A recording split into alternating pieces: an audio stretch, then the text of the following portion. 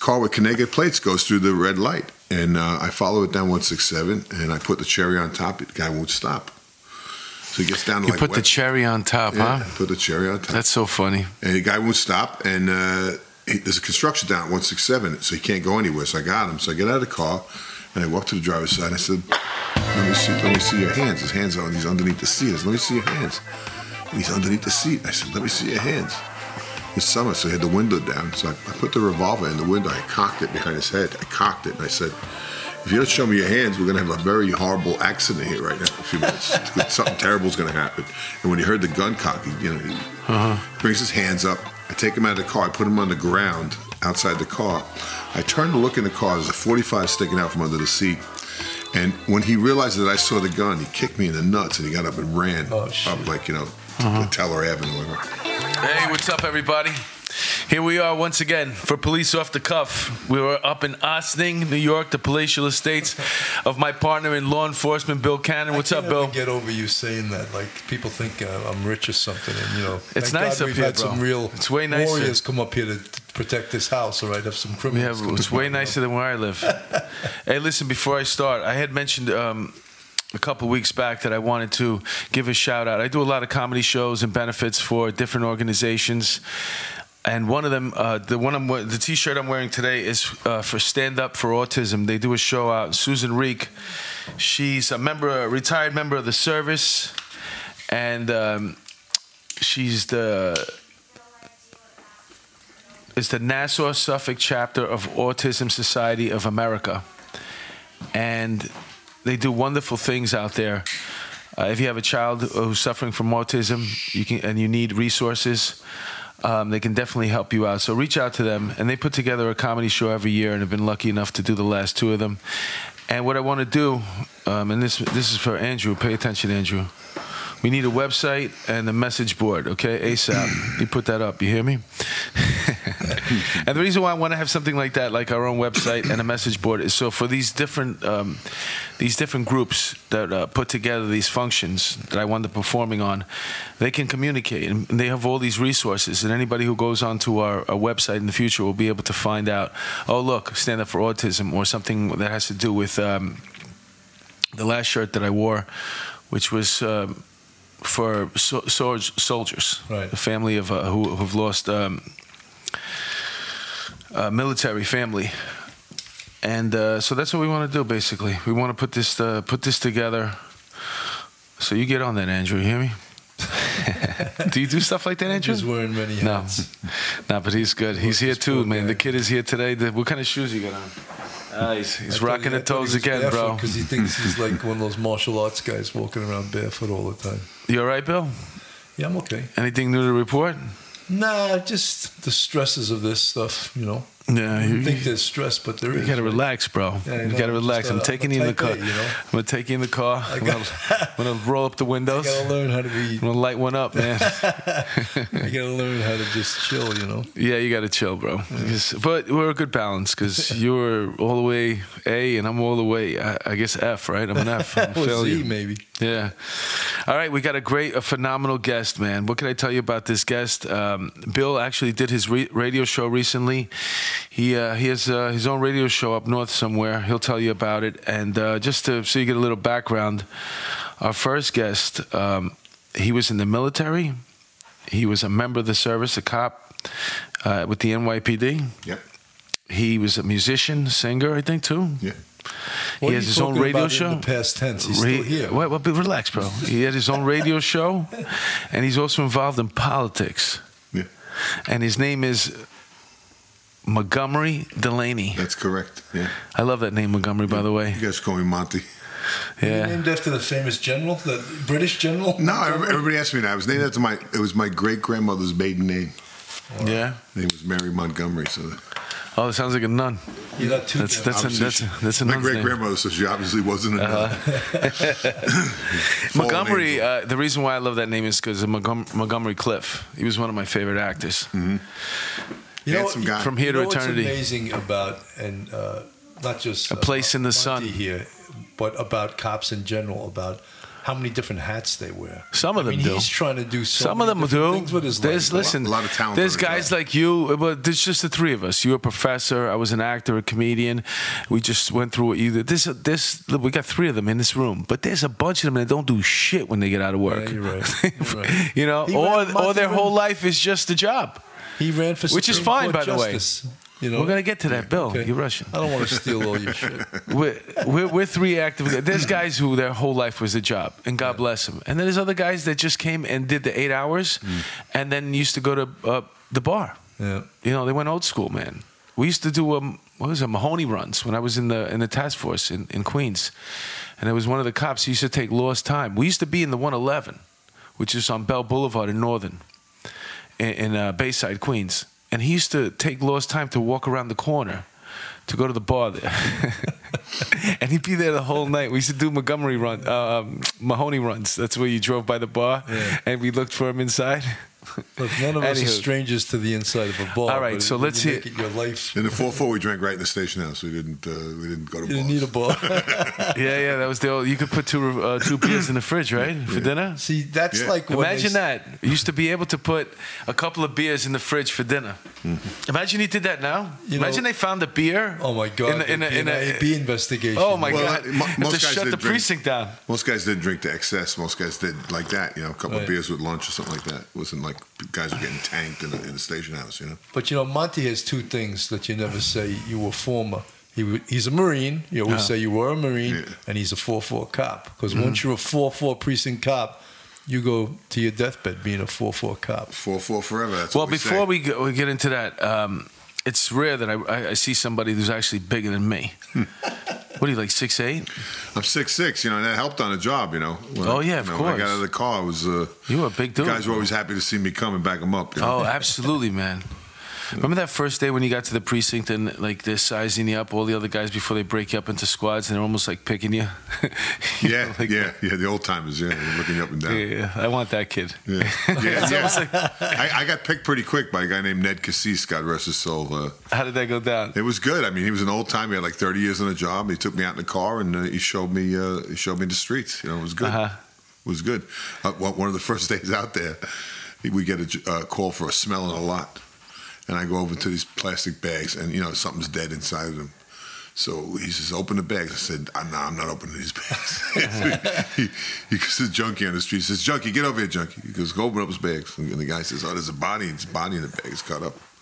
And he got on the radio like it was something that happened every day. He's like, "For David to Central, we're gonna need the squad over here. We got another chop-up job in this lot." He called it a chop-up job. It sounds like you're coming for a car. I know. So I was like, I'm blowing my cookies all over Sheridan Avenue. He's like, "It's a chop-up Yeah. job, you know, like no big deal, you know." What year was that? When you That was first got to- 84. 84. 84. The 4-4 What, was you no went in- joke back No, then. it was no joke. No, it was no joke. You went into the Marines first, and then you got on the job? Yeah, I went to the Marines. I went to college, had athletic scholarships. My second semester, I got a D in 4 incompletes. So I have a doctorate now, so obviously it was nothing organic. What were you playing in college? Basketball and baseball. And then, so I went in the Marine Corps because I lost my scholarship. And then, you know, that... You must have been an amazing athlete, huh? I was a pretty good athlete. You know, I was... What did you play in baseball? I was a pitcher. Yeah, I could Pitcher see and that. first baseman. I like that because, you know... How hard did you throw? They didn't really have the guns back then, but I threw it hard. I threw it hard enough to scare people. you Yeah, know? I could imagine that. And You're like you know, Randy Johnson coming down on Yeah, I had some velocity. because you but- get really close to the plate. When you're that tall, Yeah. if you got a long stride, Yeah. by the time the ball is getting up to you, that It definitely cuts down their reaction times, no doubt about it. And the arc of your throw when you're 6'6" tall. You get more spin on the ball too. If you yeah, I would have hated trying to hit against you. yeah, you know. So you played in high school, and then you got which college did you go A little to? small college up in Rockland County, Dominican College. Was it Division I? No, it was NAIA then. It's an NAIA school, and then now it's Division II now. But my son ended up going there and playing baseball for them. Oh yeah. Yeah, and he ended How up, tall is your son? he's 6'5". Oh wow, that's great. See, that's the height you have to be too to play baseball now. You have to be 6'4" to 6'6". Yeah, Can I they're say big my guys. baseball been very, very good to me? Baseball been I have very, to very say good that. to me. No, you don't. You don't have to say it at all. You can just stop. You can stop saying I it. just like saying it. Garrett Morris, one of the funniest guys on SNL ever. Yeah, I remember that Well, skit. That was a great skit. Louis Tion. Yeah. Who said that? Yeah. Yeah, that was a He great barely skit. speak English. But So you also played basketball. Yeah, I played basketball. Yeah. Which was your favorite sport? Well, I like both of them. I ended up after the job. I ended up taking a job at Salesian High School in New Rochelle, coaching both baseball and basketball, and I had championships in both of the sports with the kids. You know, that's great. I love teaching the games. I mean, they're too creative, but I think baseball is the greatest game ever invented. Me too. I believe that's 100%. You know what makes baseball special? No clock. No, not that. What? Baseball is the only game that's played with a ball where the defense gets the ball. It's the most salient difference in baseball or any other ball game. It's true. Yeah. So it's a game of outs, not a You're game of a deep runs. thinker. I would have never thought of that. I'm a deep thoughts. Jack Handy. Oh, that's another one. Because I always used to say, the no clock. I love the fact that there's no clock. Yeah. You play until 27 outs are done. I was out at Chase. I was out at City Field last week for the 14 inning game, and you know, you could put after like 12 innings, you're like. It'll sound a lot better. Oh. We didn't even do that. After 12 innings, you're like.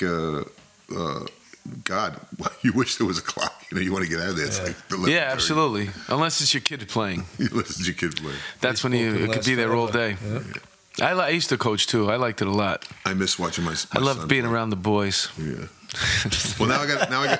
My son's got a son, so now he's going to teach. You missed this joke, man. He's saying he's gay. I didn't say that. I said I loved being around the boys. Yeah. But yeah, that was a good time. But once they get to high school, then you got to pass them on off. You got to just be on the sideline. But you actually had a chance to coach. See, I wasn't a really good coach. I just used to like to be out there and also hitting it around and playing catch and just teaching them the fundamentals, which is all I could do. You played baseball too? I played baseball. I loved baseball, and I also played basketball in high school. Mm-hmm. But also too, like a lot of these kids that came to play for me, they got hot moms. So that's the way I used to pick my kids on the team too. Who had the hottest mom? Yeah, I didn't care if they could play. Every year I used to waste my first round draft pick on this kid, and my son finally wised up. He was like, "Dad, why do you keep picking this kid? He sucks." I said, "Did you see his mom?" I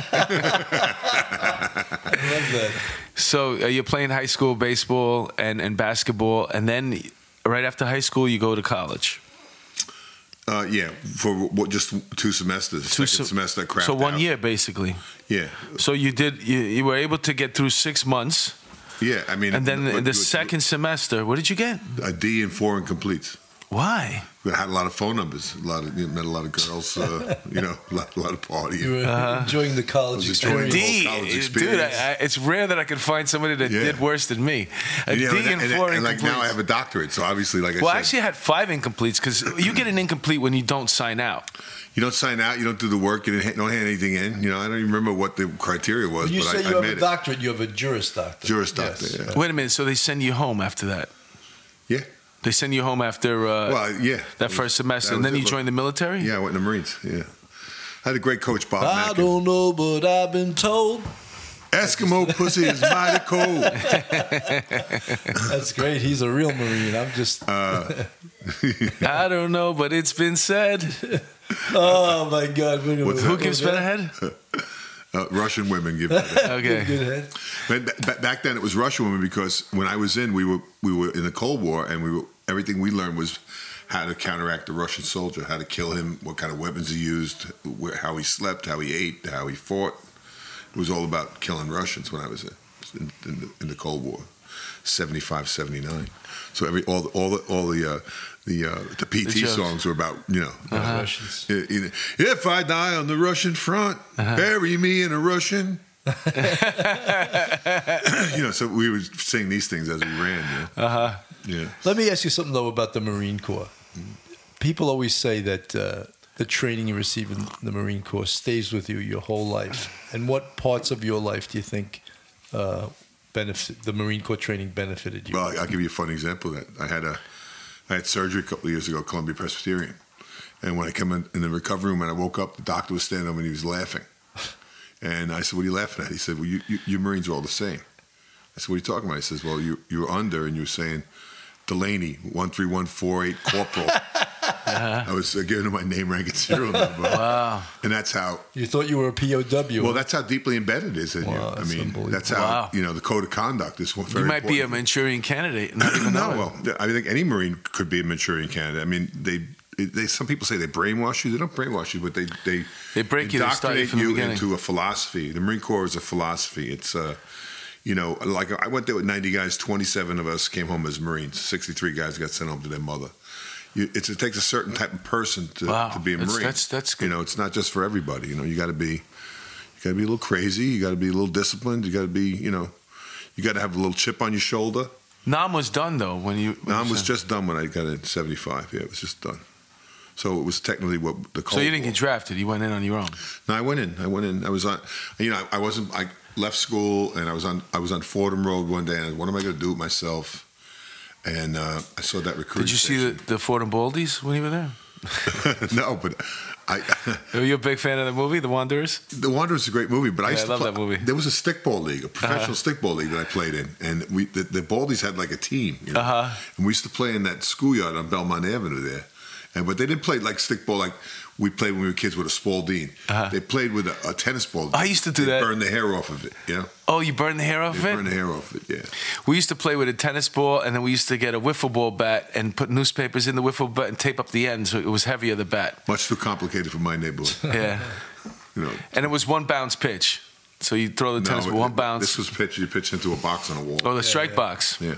Yeah, those were great days. So it was fun. It was a lot of fun, and there was a couple of good fights, you know, after the games. You know, I ran into that kid. Stickball fights. I ran into the guy who was in the movie The Wanderers. What was his name? That wasn't Meat. Meat was when he was in Porky's. Anyway, that was pretty cool. Trader Joe's, I bumped into him. I spent like a half hour talking to him. Yeah, so you're from the Bronx. I'm from the Bronx, yeah, my whole life. Oh, that's pretty cool. I live in the Bronx now. Actually, I was born in Highbridge, in the 4-4, where I ended up policing. You know, I was there. I was born there, which helped because I spent my first part of my childhood there, and I knew all the alleyways and I knew where everything led out. You know, which is a great scene from The Wanderers when they're getting chased through those building alleyways. That was amazing. And they always have those big staircases in the Bronx too, right? That lead up to the city steps. Yeah. You know, the one that goes down from like I think what is it, College down Edward O'Brien Highway. Anyone down there? Yeah, actually, I did. I chased a guy named Robert Beardsley. This is strange. One red light overtime. Wow. You know, somebody got killed in the intersection. Talk about selling your soul. Yeah. For 8.5. I had a mortgage and 3 kids, and somebody got killed in the intersection of Morris and 167. And back then, Mayor Koch had a program if somebody died in an intersection, he wanted a cop there in an unmarked car to police the intersection and give out tickets at the light. So, you know, I made close to 1,000 arrests in my shortened career, but I took this red light overtime. The deal was write a book of red lights and you're out of there. Book? Yeah, write a book of red lights. And Oh you're my out. God! You know, so if you could do it, you could do it in 25 minutes. So anyway, I get this car with Connecticut plates goes through the red light, and I follow it down 167, and I put the cherry on top. The guy won't stop.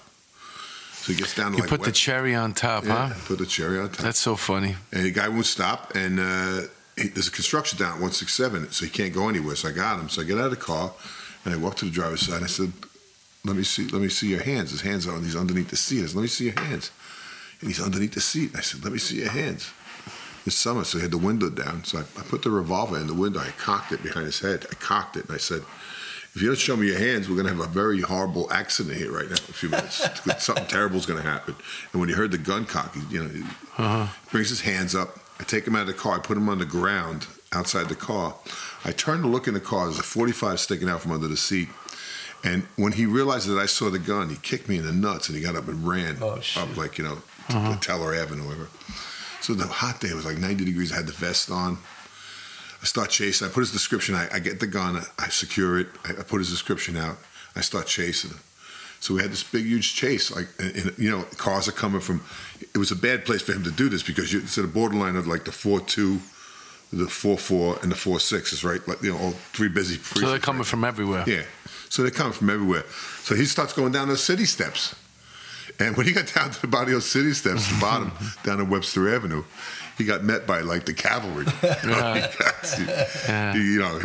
We had to use necessary force to effect the lawful arrest. He probably looked like E.T. after you got Strange guy though. The guy he was 39 years old. He had already spent 19 years of his life in prison.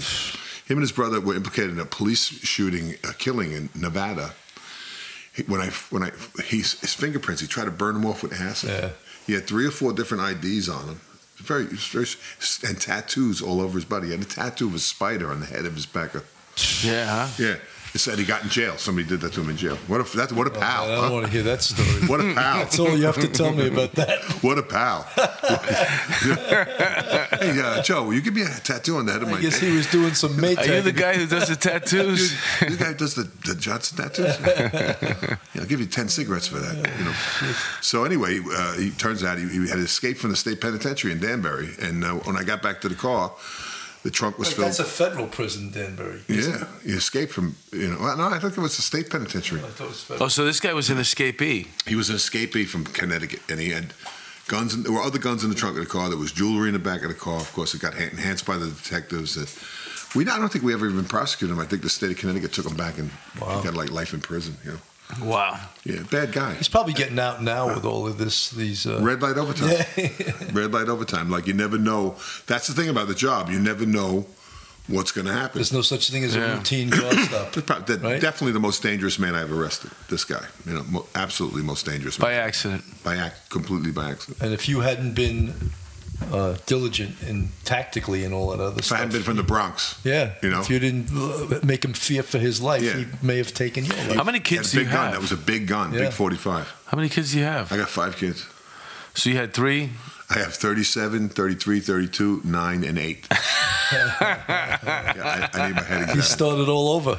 Yeah, I'm a geezer dad. There's a whole club at the park. There's a whole bunch of us at the park. Like it's a club. It's like a new movement. Yeah, the Geezer Dads Club. Where is this? Where do you live now? I live in Katona. Still in the Bronx? No, It's Oh, what north is of that? Katona, Okay. Westchester. Beautiful area, by the way, Katona. Yeah. Oh, it's a nice little town. It's funny. beautiful. I lived in an apartment near an elevated train in the Bronx. People would come and say, "How do you live here with the train?" Mm-hmm. I didn't even hear it. You don't hear it I after bought a the while, house it's up true. here. I hear every mouse, every spider. I hear everything, every creak. Yeah. If there's a mouse in the crawl space upstairs, I can't sleep. I got them up all You got to night. kill it, right? You get the He was gun out. hunting. He gets that 38, Open up the cocks safe. it. Yeah. I'll tell you. You Freeze, cock mouse. it right behind his ear, right? You cock it. Mouse story. There's going to be a horrible mistake I here. had a mouse. Yeah, it was gonna be terrible. I had a mouse in the house, and my fiance said, "Don't kill it, don't kill it." So I went and bought one of these humane traps that captures it. Yeah. So I wake up one morning and the mouse is in there. So I go out on the deck and I drop the mouse like 25 feet to the ground and it hits the ground and it's like stunned. And I'm watching it. And it kind of wakes up and it walks back under the deck like it's going to come back in the house. So I run down in my underwear and I look for the mouse, and it's climbing up the wall of the house to get back in the house. So I have a wood pile back there. So I'm throwing pieces of wood at the house to try and knock this mouse down off the house. And it gets up between the deck, and I run around, go back up the stairs, and I didn't close the door to the deck. And just as I got to the top of the stairs, the mouse went back in the house. That mouse. Think of that mouse that he's like, yo, look, I'm like- scaring the shit out of He this risked his life to get back into that house. 6'6", 300 guy. My pound neighbor guy. sees Look me at out there in my underwear throwing wood at my own house. So I said to my fiance, "Oh, okay, no more of these humane traps." I went and got you walk in, you get the decapitated What is the trap. humane trap is supposed to do? You're supposed to let him go in the woods. Oh, Yeah, they go in, but they can't get out. But it doesn't kill them. all right. So I went and bought the killing trap the next time. Come in and your head gets chopped off. And The guillotine one. The guillotine trap, yeah. So you spent how many years in the military? 3.5 years. I was signed up for 3, did an extra half year because we were out on a cruise, So, but I had a good time in the military, and I probably would have stayed if the living conditions were better. But they have that figured out now. My son-in-law was out in Pendleton, and I had just visited Camp Lejeune again. I hadn't been down there in 40 years. The old squad bay that I lived in, which was just basically we had a bunk bed, and it was separated by 2 wall lockers and another bunk bed, and that's how we lived in a squad bay, like 60 of us. Mm-hmm. Now they've knocked those down. They've built these like dormitories where the guys have like private rooms and stuff like that. Mm-hmm. I think they realized that they were having a hard time retaining people because of the living conditions. Yeah. My son-in-law is a Marine Raider, which is a MARSOC, which is our version of the SEALs. They spent millions of dollars training this kid. So when he was out in Pendleton there, he lived in like a townhouse with my daughter and the 2 kids. They built up like a little town, like a little community right there on the base where they have a school and playgrounds and pools. And Because they want to hold on to these guys. they want to hold on to them because they're spending a lot of money training them. So Will any of they them finally do figured a it out. tattoo on the tip of your... I don't know. But years ago, if you wanted to stay in the Marine Corps and had family, you had to live in like a trailer park outside the base. Yeah. It was horrible. So now they You figured got it your out. Marine Corps tats or no? I have a Marine Corps tat. Yes, I do. Okay. Oh, look at Right that. up on Andrew, top. can we see that? It's the first one I ever got. USMC. It's all faded. It's like it says USMC. A little faded. He needs to get that re-upped. I was 18 when I got that. No spiders? No spiders. No dog with the spike collar around his neck. That's Chesty. That's Chesty the Bulldog. That's right. Every commandant has. He lives in 8th and I at the Marine Corps commandant's house, and he's named after Chesty Puller, who was a famous Marine, won 5 Navy Crosses. Colonel Puller. Wow. He was surrounded in the Chosin Reservoir. The story is that he sent scouts out, and Scout came back and he asked them to report. He said, "Colonel, there's 2 divisions to the north, 2 to the south, 1 to the east, and 2 to the west." And Colonel Puller reportedly said, "Good, those sons of bitches can't get away from us now." That's great. And then he marched those Marines out across the Chosin Reservoir to safety. Wow. He was one of the greatest. You know, it's funny. The police department used to love guys coming on the job from the service. I wonder if that's still true, or do they not? I don't see how they care could. I don't see how anymore? they couldn't. I mean, when I was in the '80s, a lot of us, I would say most of us, had. I think even the military's changed. Yeah. They've adjusted. They've had to. Courts. They've had a lot of lawsuits and stuff like that. Then they went through that don't ask, don't tell. So it's a lot different, the military now. Especially since, who goes? It's the people from the middle America mostly. There's no jobs in their towns. Very few kids are just, Well, how many city kids, go into the military? No, the only way there's a random population is when there's a draft. Right. Because everyone's subjected to it. I don't know if But there'll I think ever in the be another '70s, draft. if you'd asked my high school class how many of you would consider going to the military, a lot of us would have raised our hands. I don't think they're don't know allowed if to you get go that many to kids the today. schools anymore. Some of And the not even, schools have some stopped schools don't even want them on the college campuses. Yeah, that makes me sick. Like the Columbia universities, all these Yeah, left-wing yeah. schools that they hate the military, they hate the police, Well, my son-in-law is out of the Marine Corps now, and he's studying to go to medical school, and the Marine Corps is going to help him pay for some of that. Yeah, that's Beautiful. great. That's the way to go. That's great. So you did your 3.5 years in the military. You came home to the Bronx, Yeah, came home to the Bronx. and then you, I would imagine you took the police test. I had taken the police test while I was home on leave at one point. And Smart then move. And then when I got back, I got a job at working construction in 608, the Carpenters Union. Back Wow. Then, back then, if you were Irish, you could be a carpenter automatically. You're one big fucking carpenter. Yeah, one big carpenter. And so I took a job in the Carpenters Union for a little while, and then the police department called me like pretty quickly, like within 6 months. I went. Any regrets? None. I never left the station house a single day where I didn't feel like I'd done something important. No, I'm saying between the Carpenters Union. Where do you think you would have made more money in the end? My life has never been about making money. I'm just saying. I'm curious. I made some money as a lawyer. Was the Carpenters Union good back then, the way it is now? It was good for me because I was a big gorilla. So now what they do is that when they load a job with sheetrock, they load it with a hoist.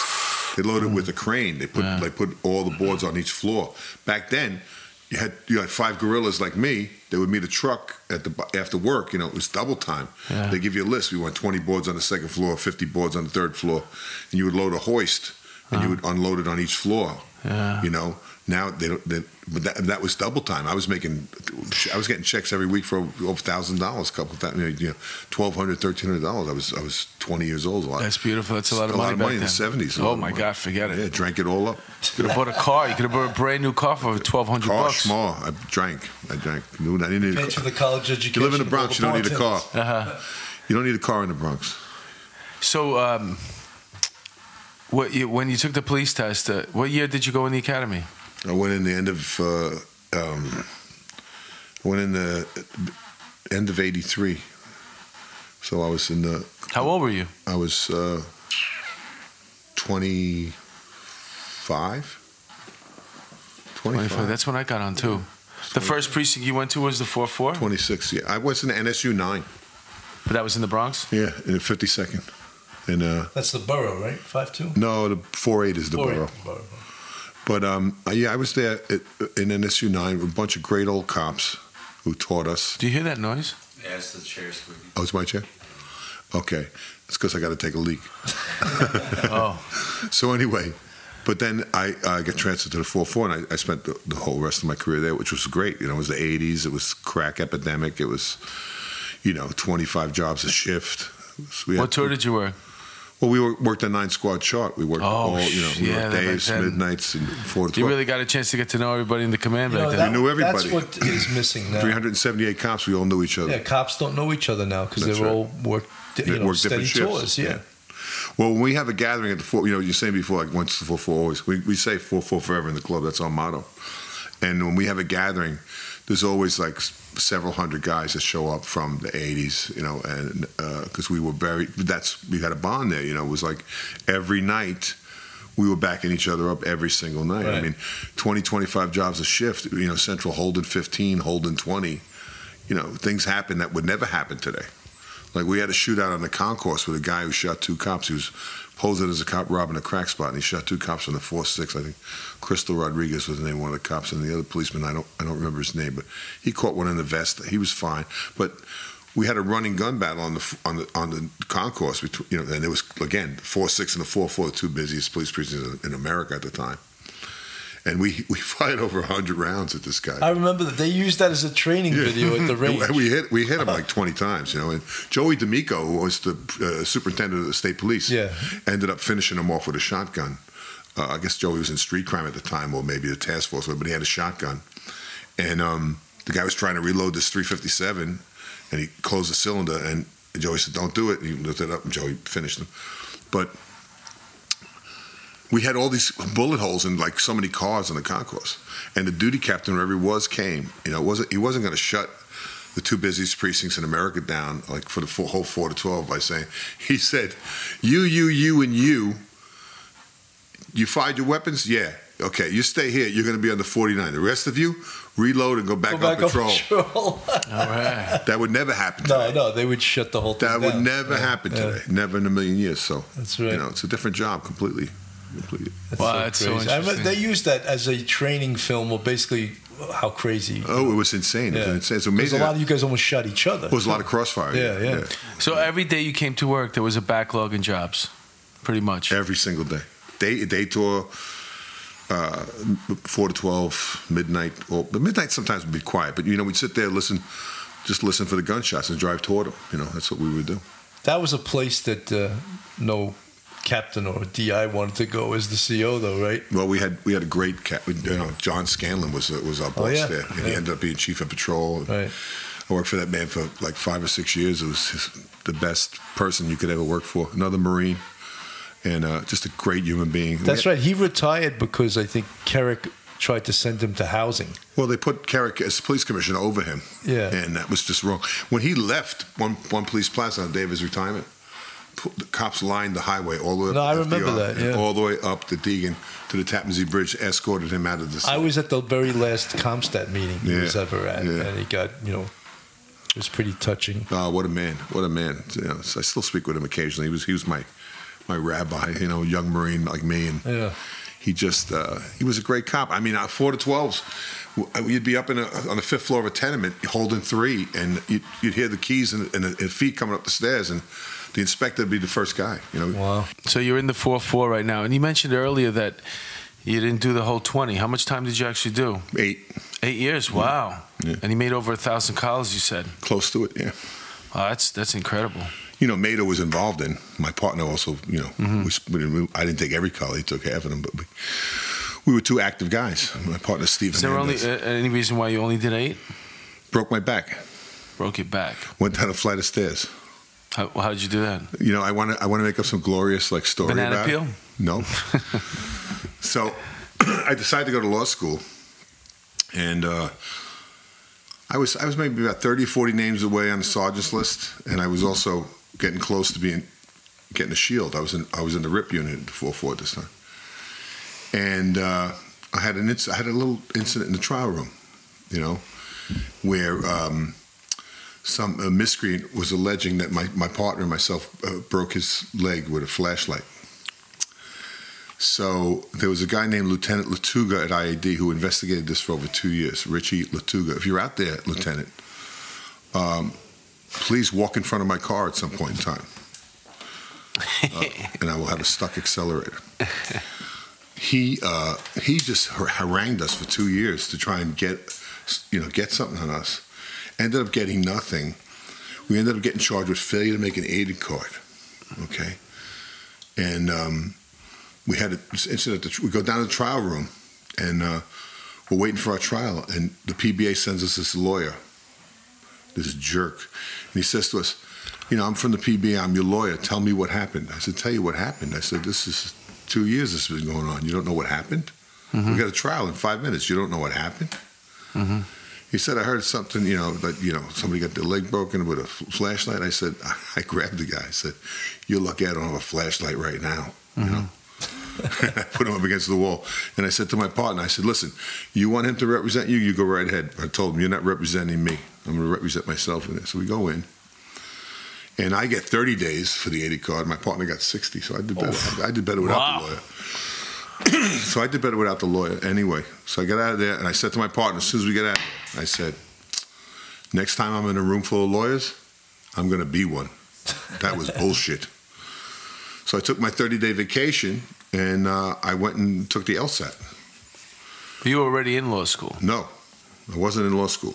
LSAT's the prep test. That's a prep test. I went and took the LSAT, and I passed it, and I got accepted to several different schools. But you graduate. Obviously, you wound up graduating. You got your BA in something, right? You undergrad, right? I got my I graduated from Dominican. When I come out of the Marines in '79, I went back to Dominican, and I finished in 3 years. I got my bachelor's degree. Oh, yeah. Smart move. So so then I'm there, and I passed the LSAT. So I went into Inspector Scanlon. I said, Inspector Scanlon, I passed the LSAT. I got accepted to a couple of schools. I need a steady day shift. Back then, it was a night squad job. It was hard to get a steady shift. So there was a guy named Phil Sherman who had been the liaison between the police department and the Bronx Supreme Court for like many, many years. He stood on Walton Avenue, and he controlled all these parking spots. It's kind of funny because my first couple of weeks on the post, I had all these people coming up to me with $10 bills wanting to park the car. I said, it's a new sheriff in town. We're not doing it anymore. So anyway, he gets me the steady day shift. So it was a great deal because all I'd do is make sure everybody got in with their purse after lunch, and then I could go up to the judge's library and study, and then leave early and go to St. John's to class. So it was great. So, but I was always, military, right? So I wore Creighton shirts, crease pants, spit shine shoes, my ribbons. I always look like a cop, Actually, I think it's part of the problem today. Guys don't really look like cops today. I don't like these uniforms they wear today. That's interesting perspective. Anyway, I got mustard on my shirt. So I went in to change the shirt. So while I'm in the station house to change the shirt, in the 4-4, it's got these big staircase that goes up to the second floor, and then there's a short little staircase that goes to the left to get onto the second floor itself. And the squad is right there. Squad room is right there. So I'm coming down after my new shirt, and I'm speaking to this great detective, John McCarthy, first grade, God rest his soul. And he says to me, listen, there's a guy that we're looking for 2 bodies in one of the parks over there, Joyce Kilmer Park. And you locked up the guy like 3 or 4 years ago. It was a Dominican guy. I remember the guy. He said, he was in Dominican. We think he came back. He said, so you're out there by the courthouse. You're out there every day. Look for him. See if you see him, lock him up. Mm-hmm. So he gave me a picture of the guy. So I took my hat off and I put the picture in my hat and I started walking down the stairs. Now, that building was built in 1897. This was April 3rd of 1989. And there was a steam radiator at the top of the stairs that was leaking all winter. And as a matter of fact, one of the cops had done a 49 on how this was dangerous, Mm-hmm. But they never fixed it. So my shoe gets caught in a piece of broken linoleum, and I go ass over tea kettle backwards down those 20 stairs in the 4th floor. Wow. And I fractured a couple of vertebrae and extruded 3 discs. I was in Colombia. I couldn't feel my legs for a few hours. It was bad. It was bad. And from then on, that's a hard fall, man, because you're so big. From then on, it was like a year and a half for me to be able to walk normally again. I was in a pool every day. I was in traction for the first few months. But the city, what they did is they kept me on restricted for a year because my third year back, I had like maybe 1,400 hours overtime because I was a collar guy. Mm-hmm. So they kept me on restricted at home so they could wipe that out of my pension, and then they let me go, Wow. Yeah, so that was all numbers game. It was all dollars. So you got 3/4. I did, yes. I did. But you got 3/4 at 8 years. 8 years. I had hurt my back once before, earlier on the job. we were chasing a guy who did a robbery with a sawed-off shotgun, and he had thrown the shotgun into a playground, and I said to my partner, "You keep chasing him. I'm going to get the shotgun because there were kids in the playground." So I kind of get out of the car while it was still moving, and I stepped in like a sewer, and my back went out. So I was out on line duty on that for a few weeks. So I'd hurt the back before, but this was worse. I mean, this was fractures and stuff. It was bad. It was that day it changed my life. That day I bench pressed like 360 pounds a couple of times. Earlier. Yeah, I was built like a brick wall. I could run like a gazelle. I mean, It might have actually hurt you when you with the fall, because you were already tight. You were in a recuperation mode. Yeah, probably. I don't know. It did, but You weren't loosey goosey. Well, those steps were metal. So when I went down like head first backwards. Yeah, that's bad. With my back hitting every step of the way down. So I'm bad. lucky. I'm lucky. I'm walking. I mean, look, I got shot at a few times. I mean, all of us in those days, it was dangerous. We all had, incidents where we could have been, we could have bought the farm. All of us, every one of us. We were lucky. The only guy that actually caught a bullet was a guy named Richie Ang. God bless him. If you're out there, Richie lives up in Hancock, New York. He got shot in the stomach with a 44. In the stomach. With a big gun. I think it was a 357. But the cop that put that perp down is a guy named Brendan Glynn, who went on in his career to have like 4 or 5, documented shootings. Very famous detective, Brendan Glynn. Had a really incredible career, just like one of these guys in the wrong place at the wrong time all the time. So after the 8 years, now you get your 3/4. Are you done with law school? So, no, I'm in the middle of law school when this happens. So I take this time off to recuperate, and then I got to decide: do I go back or do I what? I was halfway through it, and I spent all this money on it, and time, because I didn't get a scholarship from the police department. The scholarship that year went to Kathy Ryan, who ended up being like one of the highest ranking female officers on the job. She was an academy person. Yeah, she's a really good woman, good human being. So there's a scholarship that goes out to one person in law school that covers the whole thing? At that time, they gave out one a year. I think they give more than that now, actually. At that time, I got actually the Finest Foundation scholarship to go for my master's, which was a help. Yeah. Gave me like $5,000. So I did a couple of things in law school to get free tuition. I produced and directed the Law Review Show, where I got to write all these skits making fun of the professors and stuff. And that was very, we packed the house a couple of years in a row, and they gave me like a semester for that, And then I edited the law school newspaper, so I got tuition for that too. So I did those things while I was still technically on the job when I went back, because they held me to kill my pension, I just called and said, look, I'm going to school, Nobody monitored me or anything. So I went back and I finished, and that was, so I finished, and I wanted to become a district attorney, so I started having these interviews. Where did you work, up north? No, I worked, where did I work? ADA, when you were No, ADA. I wanted to become one. Yeah. The only guy who would offer me a job was Charlie Hines, God rest his. Oh, really? Yeah. But I didn't want to travel from Westchester to Brooklyn every day. That's a pretty crappy That's a long haul, yeah. So, the guy in Queens, Judge Brown, wouldn't hire me. Johnson wouldn't hire me. They didn't want like somebody with all this experience in the street. They wanted a kid out of law school who had no preconceived notions about the criminal justice system. So I was in the process of going through all these interviews, and then I ran into an old friend of mine, a guy named Joe Mead, who was a teammate of mine in the Knights of Columbus when we were kids, and we played against each other in college. He went to St. Thomas Aquinas. And Joe had been teaching at this place, Salesian High School in New Rochelle. And he said, listen, they're looking for somebody to teach and coach over there. You'd be perfect for that. I said, Joe, I don't really feel like doing that. He said, listen, let me set you up with an interview with the guy and just have the interview. If you don't like it, you don't do it. So we did. And I went over and I interviewed with this man named John Flaherty. He was a dear friend of mine today. He just retired after 50 years of teaching. A really amazing man. And I had this interview with him, and I walked out of it and I said, I don't even care if this guy pays me.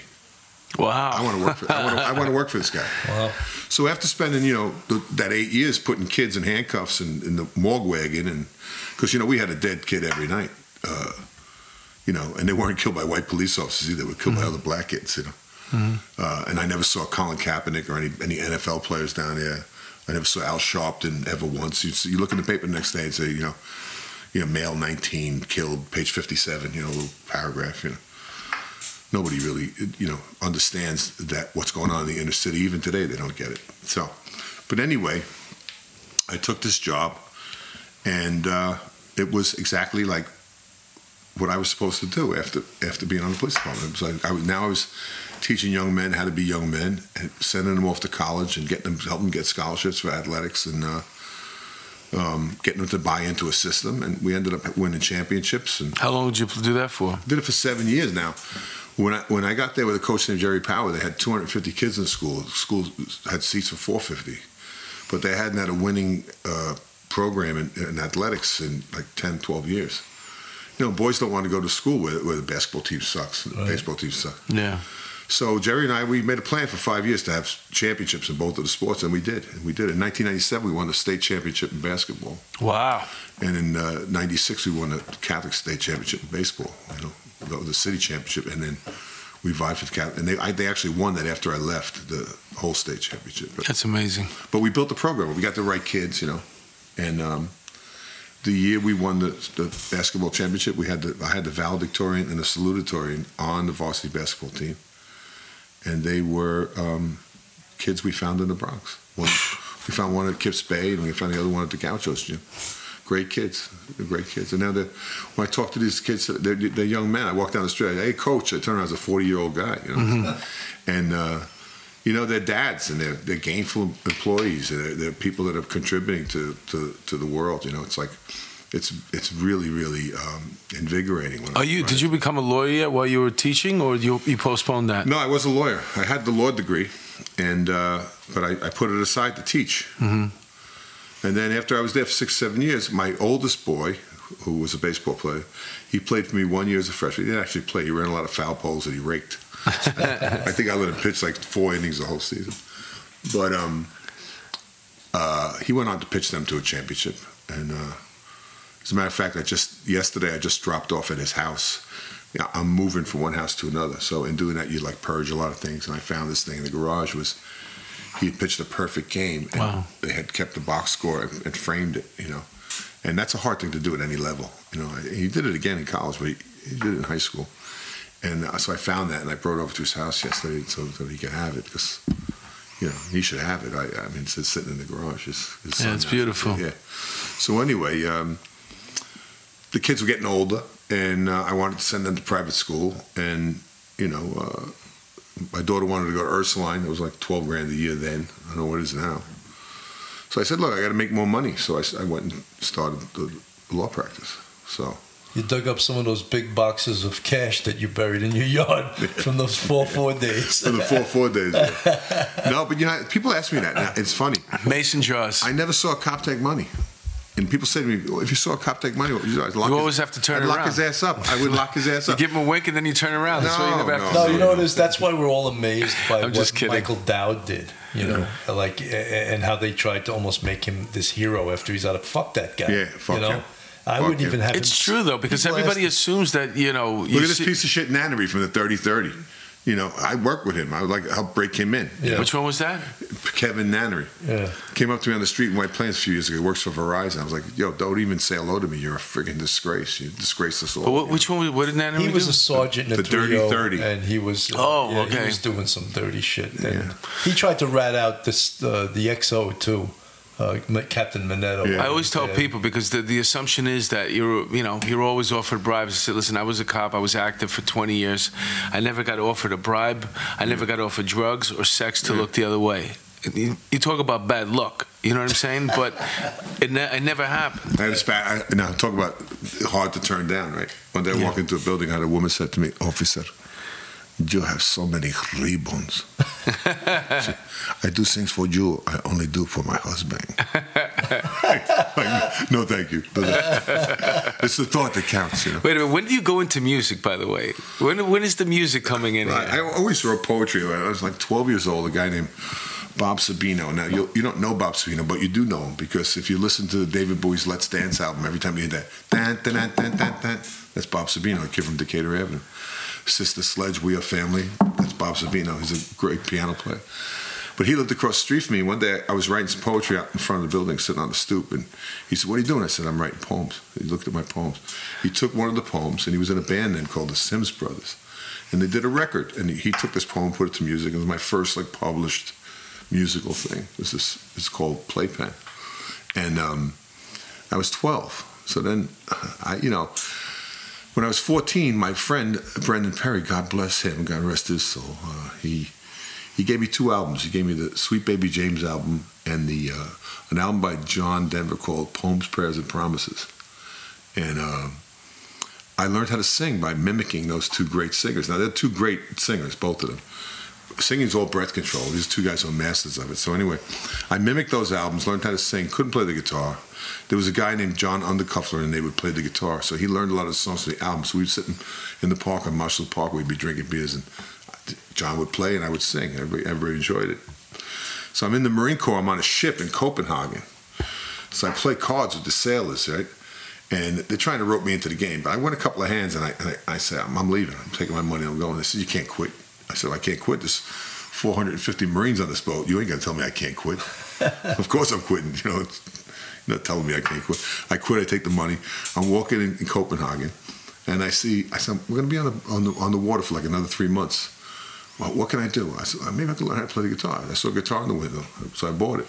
Mm-hmm. And I brought it back on the ship, and I'm making noise with this thing. And the other Marines "Cut that shit out. We're going to break that thing over your head." When Marines say stuff like that, they kind of mean it. Mm-hmm. So I didn't know it. So what happens with a guitar is you put it in the corner. It's like a beautiful woman. Somebody's going to come up and talk to it, Yeah. And for me, it was a guy named Frank Scott from Penrose, Colorado. Frank and I are close friends today. I just talked to him last week.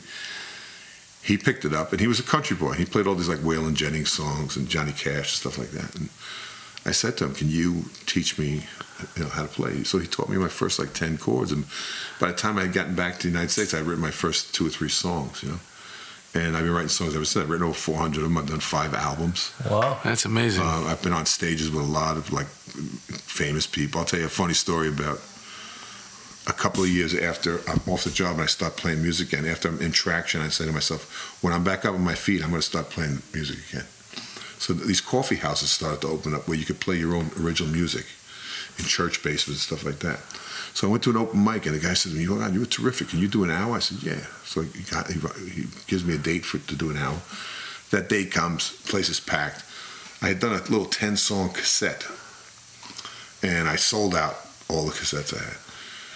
A few months later, I get a call, and it's like, "Hello, this is Peter Yarrow. Do you know who I am?" "Yeah." I said, "Yeah, I know who you are." And he says, "We'd like you to come and open up a show with us, me and my friends." I said, "Sure, I'll do that." So I go down there and I do my little set, and it's well received. And then at the end, they're doing, their encore was Puff the Magic Dragon. Yeah. So I'm up on the stage, and I'm like, "Puff the Magic Dragon," and I'm singing and playing the guitar. One side of my brain, the other side of my brain saying, 2 years ago, I was beating the shit out of somebody with a nightstick. And now I'm singing Puff the Magic freaking Dragon. That's great. My life is so strange. Yeah, I used to do that when I was in the squad. I used to leave literally right after making an arrest, or in the Warren squad, bringing somebody back to court, kicking down doors. Yeah. And then a half an hour later, I'd be on stage telling jokes. Yeah. It's really... It's a different world. Yeah, you got to learn how to switch gears real quick. I was saying to Bill, I think I'd like to try stand-up. I think it's amazing. I think you have to. It takes huge balls to do that. Listen, with your experience, first of all, I'm so impressed because, Bill's a professor. He was on the job, and I mentioned, I've done so many things. And people when I tell them, "Oh, I did that," or "I did that for..." Just like you, all these different things you felt like you had to try. You tried them. You reached a certain level of success. You figure out what it is, to do that. Yeah. It's just you only got one life. Why not just do everything you want to do? I'm an adjunct at a couple of colleges too. I've been a professor too. I love teaching. I was just telling Bill, I think I'm going to retire from the law because I'm having this heart issue now. And I was thinking, what am I going to do now? And I think, maybe teaching, or maybe volunteering as a coach at a high school or something like that would be a good thing to do, because you got to stay busy. How about music? I can do music. I can sit and play music, yeah. I love to do that. I kind of put the music aside the last few years. I did a record in 2017 a friend of mine named Terrence Martin had passed away, and I did the record as a tribute to him. He was a real good guitarist, right? He was a good guitar player. He was a really good wordsmith. He had a couple of master's degree in English, and he taught at the French American School. He was a brilliant guy, one of the most literate men I've ever met in my life, and a guy who took really good care of the words. So if you're out there and you're listening to this, Terrence Martin, Terrence with one R, get a hold of some of his music and listen to it. It's absolutely beautiful. And we were best friends. He was like a muse of mine. I was his lawyer. I was his best man at his wedding. We were very close friends, and he died of pancreatic cancer in a very short span of time, like diagnosed August, dead November, that kind of thing. Wow. So when he died, he wanted to record his last record, so we did it at his house because he couldn't travel. So what we did is we marked the floor with tape where everybody was standing, where every microphone was, every chair, so we were all in the same place at the same time. And we put this old field recorder in the middle of the room. So we would go to the house and we would arrange a song for a half an hour, and then when we were ready with the arrangement, he would come out and he would sing it, So we did 6 tunes, and the last session, it was readily apparent that he wasn't going to be able to continue anymore. 6 was all we were going to get out of him. So he never made a lot of money, Terrence. But what he did is every time he had a couple of $1,000, he would go out to the guitar shops, and he knew how to. He could buy a guitar for $2,000 that was worth 10. He just knew what to buy. Really fine acoustic guitars. So he had his wife line up guitars on the couch, and he gave each one of the musicians a guitar. Wow. And he gave me a 1961 Gibson J45, which you see Dylan playing, Phil Oakes. It's a wide body. Yeah, and there's not that many of them left on the planet. That are in this condition anyway. So I wrote a song when he passed. I wrote a song called about the guitar. The premise of the song was that. I don't know who played this guitar in 1961. I don't know who's going to play it 50 years after I'm dead, but you and I will always be together in the sound hold of this. That's beautiful.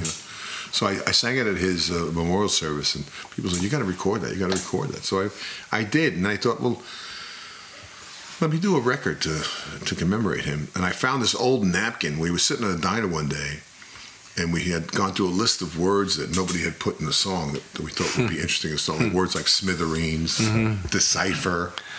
So I took the napkin and I started writing songs that had all those words in it, and it turned into an album. And I did it, and it got played on 400 and something radio stations in America and Canada, but I never released it commercially because that wasn't the point of it. The point of it was I kind of felt like it was the last thing I could do for my friend, this tribute. And it's called Almost Anyone, and the title song is one of his songs, which was kind of like my favorite song of his, which I did my own version of because he used to do it like slow, like really like a dirge, and I sped it up and did it a little differently.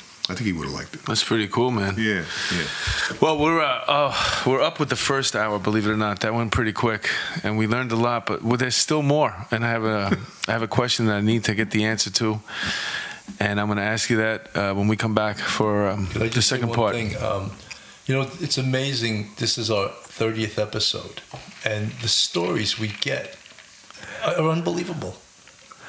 Yeah, it's unbelievable. I got a call from I told you, from some producer that wants to do a Skype with me on Thursday in regards to another cop show, and she found me from our podcast.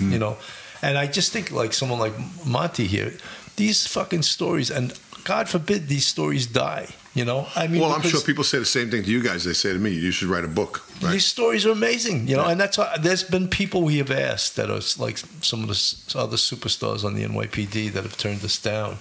And I'm not going to beg anybody, but I always say, your stories. You're 70 years old or 75. Your story's going to die with you. No one's going to hear these stories, right? And you have some amazing stories. Why not just put it to a recording? Right. Yeah. Anyway, I'll get off my soapbox now, but that's why, to me, this is such a great show. Yeah, this was fun. This episode was a lot of fun. And we're going to take a break, refill our teacups, and hit the head, and then we'll be back for the second part. Cool. With Montgomery Delaney.